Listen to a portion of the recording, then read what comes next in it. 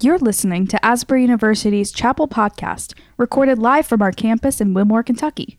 Asbury's Chapel service hosts speakers from around the world to inspire academic excellence and spiritual vitality. We hope you enjoy today's message.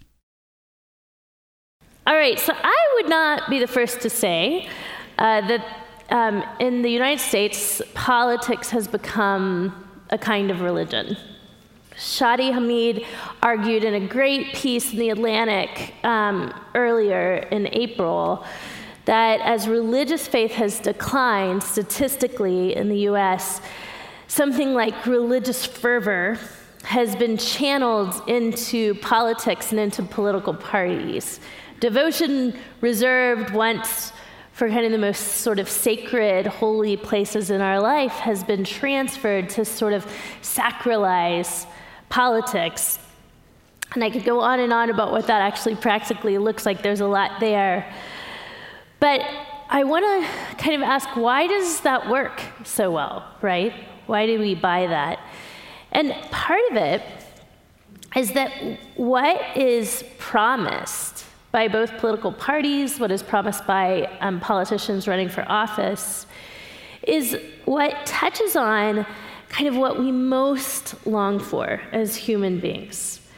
It's really clear if you watch the party conventions every few years, the kinds of things they promise touch on our hunger for justice, for security and safety, for freedom, for dignity, for order, for equality, for human flourishing.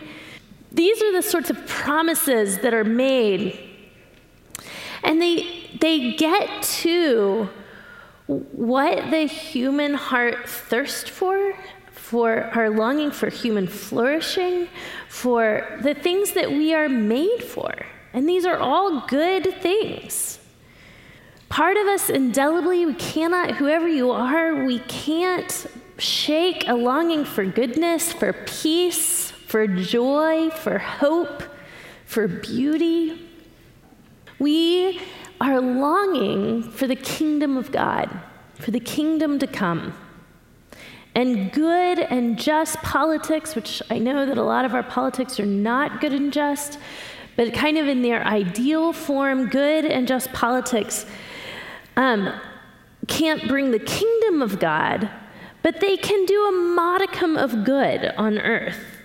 They can make a difference. So politicians speak to our soul's longing.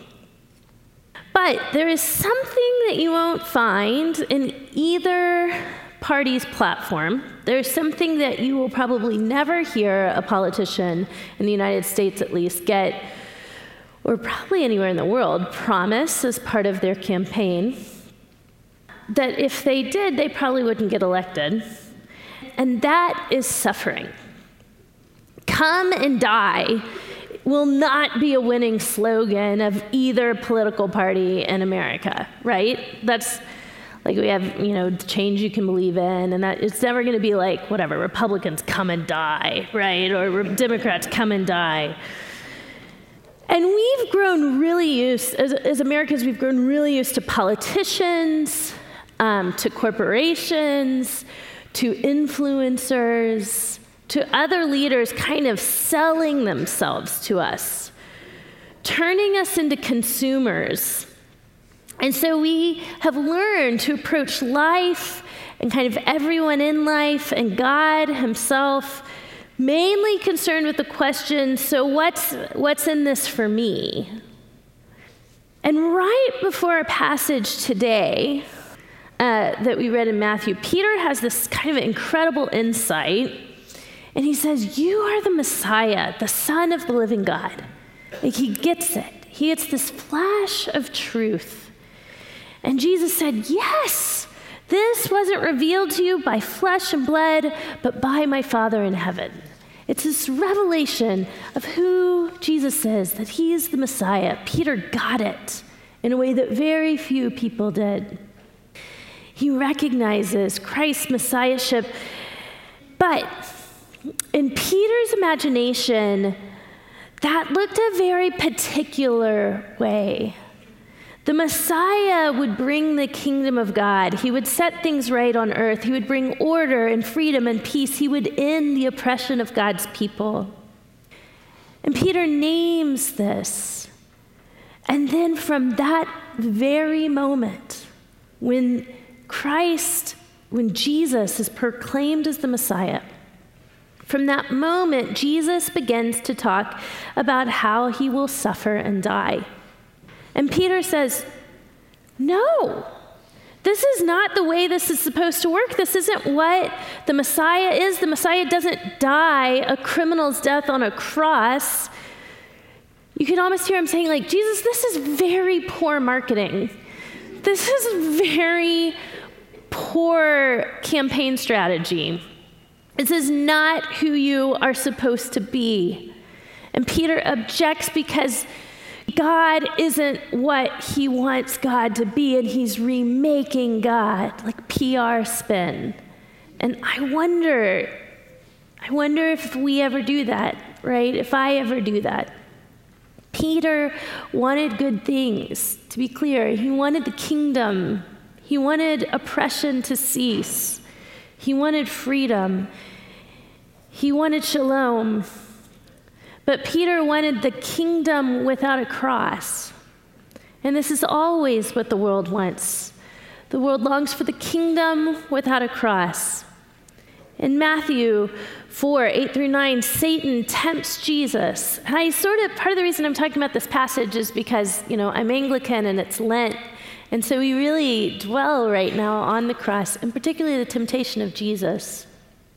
Satan tempts Jesus with this very thing. In the wilderness, the enemy says to Jesus, all this I will give to you. And he shows him all the kingdoms of the world. And he says, if you will but bow down and worship me. Jesus is the reigning king of the world. He is King of Kings. But with his authority came ultimate vulnerability. With his glory came suffering. And Satan's temptation was to say that you can have everything due to you, everything owed to you. You can have all the power that you rightly deserve. You can bring the kingdom of God, and you don't have to suffer. You don't have to die. And here, Peter, the one on whom Jesus would build his church, this great man of faith, this holy man, has the same mindset as the devil, as the tempter. He believed the world's values, and it put him in league with the enemy. So it's not wrong to want a life of safety or goodness or freedom. It's not wrong, of course, to want the oppressed to be set free. Your longing for good things, your longing for the kingdom is from God, and we should name that and be honest about that. But if we think that that comes from our own power, from getting our lives kind of engineered correctly, and if we live our life to avoid suffering and risk, we simply cannot value the things of God. It's not, and it's important to note this, it's not that God's some kind of abusive boyfriend or spouse where you kind of have to put up with the bad stuff from God because of these promises of good things to come. God doesn't sick suffering on us with some sort of, in some kind of sadistic or controlling way. God doesn't want suffering or enjoy suffering. God wants to give us joy, to give us love. Jesus brings the kingdom on earth. Over and over again, he proclaims the coming of the kingdom. But it's a truth of the universe, of the way that the kingdom is shaped, that you simply cannot get to resurrection except through the cross. The door to the kingdom, by necessity, is always cruciform. It's always shaped as a cross. And the only way we can sort of diminish ourselves enough to fit into the kingdom of God is through death.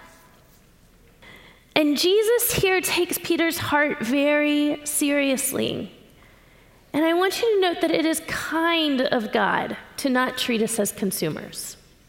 It is kind of God to humanize us, to make us human and not just consumers. So he looks at Peter's heart and he takes him seriously. And he speaks to Satan here as Peter, and he speaks to Peter as Satan. He says, "Get behind me." And this is an interesting phrase, and it could mean lots of things, but one thing that it could mean is that rabbis or teachers at the time had their disciples or apprentices literally walk behind them as a show of respect.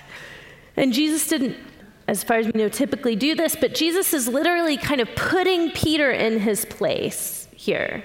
He's reminding Peter, you are not the rabbi here. You don't teach me what messiahship looks like. I teach you what kind of Messiah I am. Peter, you don't know what you're talking about. I am not a Messiah that comes through gaining status or wealth or power like a politician.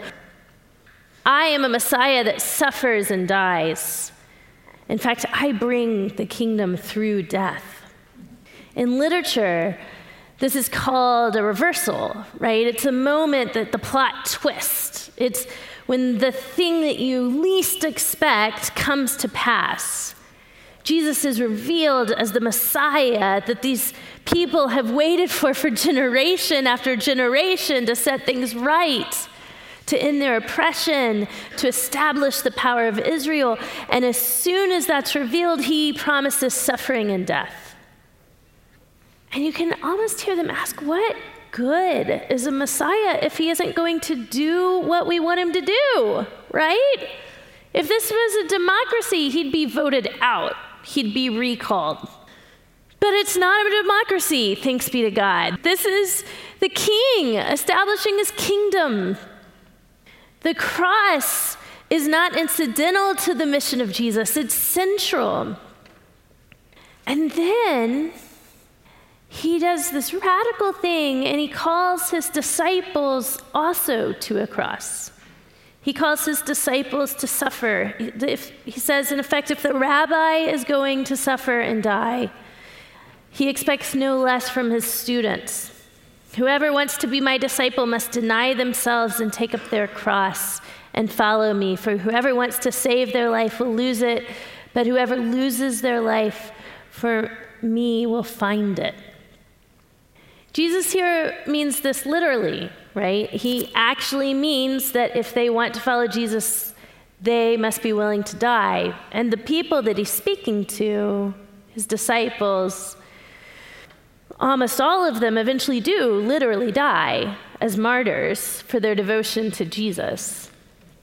So what does this mean for us? Some of us may literally die, but most of us in America right now may not.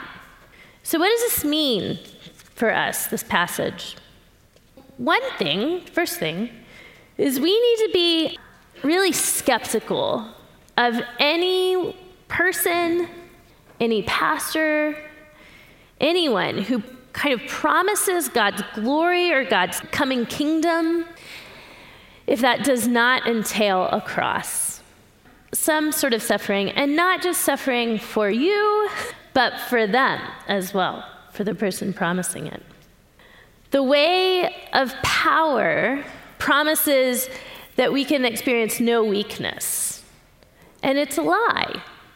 There are religious people on the theological and political left, and there are religious people on the theological and political right that want to use God and use the language of Jesus to shore up power for a particular political party, or for America, or for our own tribe, or our own kind of ideology, for our friends, for our institution, for their personal brand.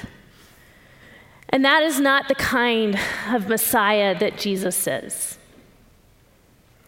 Jesus comes and shows himself in weakness. We often look for leadership and strength, and Jesus shows up in weakness, and we miss it. We miss what God is doing. His call is always to vulnerability, to meekness, to service, to lay down our lives for the sake of others. He is not found often among the powerful, but among the least of these. Anytime we want power without weakness, without vulnerability, anytime we want a kingdom without a cross, we need to let ourselves be rebuked by Jesus, just as Peter was, and kind of relearn what kind of Messiah he is. I'll just be honest that all the time, I still trip up on this. And I want to tell God what his messiahship should look like. I want to tell God what salvation should look like. And I want him to get on board with what I know or think I know of what redeeming the world should look like. And constantly, God is humbling me, rebuking me, and telling me, no, Tish, I teach you what the kingdom of God looks like. I teach you what salvation looks like. All right, second, if we want to follow Jesus, we must be willing to die. You must be willing to suffer. I want to give you no false campaign promises, because Jesus didn't. And again, it's his kindness that he didn't pander. He let people walk away from him. Jesus longs. The scripture's clear. God longs that none should perish. But God's not afraid of us. God's not out there trying to convince us that he's worthy of worship. He doesn't give false campaign promises, and we should not either. He didn't try to sell himself to get our vote. He makes it really clear here. Do not come to Jesus unless you want to surrender your life and everything in it to him. Your hopes, your dreams, your money, your safety, your power, your success, your sexuality, your relationships, your politics, your children, your life. But what if that sounds really hard or intimidating? If it doesn't sound hard or intimidating, then you're either not taking that seriously enough, or you're vastly overinflating your own competence and your own holiness. This is hard and intimidating. It should sound hard and intimidating. We sometimes can sort of talk about conversion like it's an instant thing, right? Especially if you're from sort of an evangelical background, that it's kind of one and done. We give our hearts to Jesus or accept Jesus and we're converted, we're sanctified, it's done. But we need to think of the Christian life as kind of a continual process of conversion, that we're giving our lives to Jesus day by day. There's sort of more and more of our heart, more territory of our lives that's converted. And this continual process of conversion is to be more and more willing to suffer for Jesus and to suffer like Jesus. Not out of duty, not out of stoicism, but because he loves us and we have been transformed by that love, that we have learned more and more what kind of very surprising Messiah he is. And we absorb his love and we taste the resurrection even now. My prayer is that we will fall so in love with who he is, that he would show us how good he is, that anything we could give, including our lives, is a small price to pay for knowing him, for walking in the kingdom of God and the freedom of that, in the goodness of that. Eugene Peterson has this quote, and honestly, I read this about every 1 to 2 weeks. I read it all the time. It's one of my very favorite quotes. For people like me and you English department people who love words and love God, this is great. But Peterson said, Jesus is the dictionary in which we look up the meaning of words. When we look up the glory in Jesus, we find, are we ever ready for this? We find obscurity, rejection, and humiliation, incomprehension and misapprehension, a sacrificial life and an obedient death, the brightness of God backlighting what the world despises or ignores. That's what we're called to, the brightness of God that backlights everything the world despises or ignores. Jesus' kingship led to death. His brightness is seen in the things the world despises and ignores. He entered vulnerability and suffering and calls us to the same. And Jesus was kind to be really upfront in telling his disciples that following him was going to involve suffering. He was honest with his disciples that if they wanted to follow him, they had to take up his cross, that no servant is greater than his master. And I want to be clear, this is also the same Jesus that said that you will have abundant life, that promises rest for the weary. And we can ask, like, how can that be true that the same guy that calls us to a cross promises rest to the weary? How can it be true that he calls us to abundant life? But I think that we can sort of take abundant life and push it through the lens of the American dream, right? But the abundant life that Jesus calls us to is abundant in every way. It's abundant joy, more abundant joy than you'll find anywhere else. But it is abundant sorrow. It's finding rest in Jesus implies that there will be times where we feel deeply weary in following him.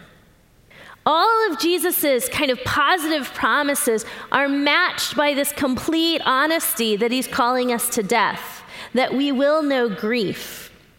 Jesus would probably, unless you're in a great church, a particularly mature church that has kind of forsaken the promises of America, Jesus would not be hired as a youth minister in your typical evangelical church. If he was interviewed and asked what his strategy with kids would be, if he brought this up, he would say, following God is torture. Because that's what the cross is. We can so sanitize it. But when he says, I'm calling you to cross, what that would have been heard as is, I'm calling you to torture. And how would that fare in your typical American youth group? I'm going to call these kids to torture. Martin Luther really famously makes this distinction between the theology of the cross and the theology of glory. In a theology of glory, God shows that he's trustworthy by doling out pleasure and prosperity and freedom from suffering for those who are righteous or holy enough. But a theology of the cross discovers God hidden in suffering. A theology of glory has the same logic of every empire, including our own. The power and money and pleasure are the stuff of greatness. A theology of the cross tells us that the kingdom of God and God himself is topsy-turvy, that everything is upside down, that God is most interested in the weak, and that he's most present in the darkest moments of our life. Jesus, not consumerism, not Instagram, not the American dream, should define what our idea of the abundant life looks like. Do you want to see the abundant life? Do you want to know what that looks like? Look at the life of Jesus. He was single, never married. He was in poverty. He died young and misunderstood. And apparently, he lived the most abundant life that can be promised.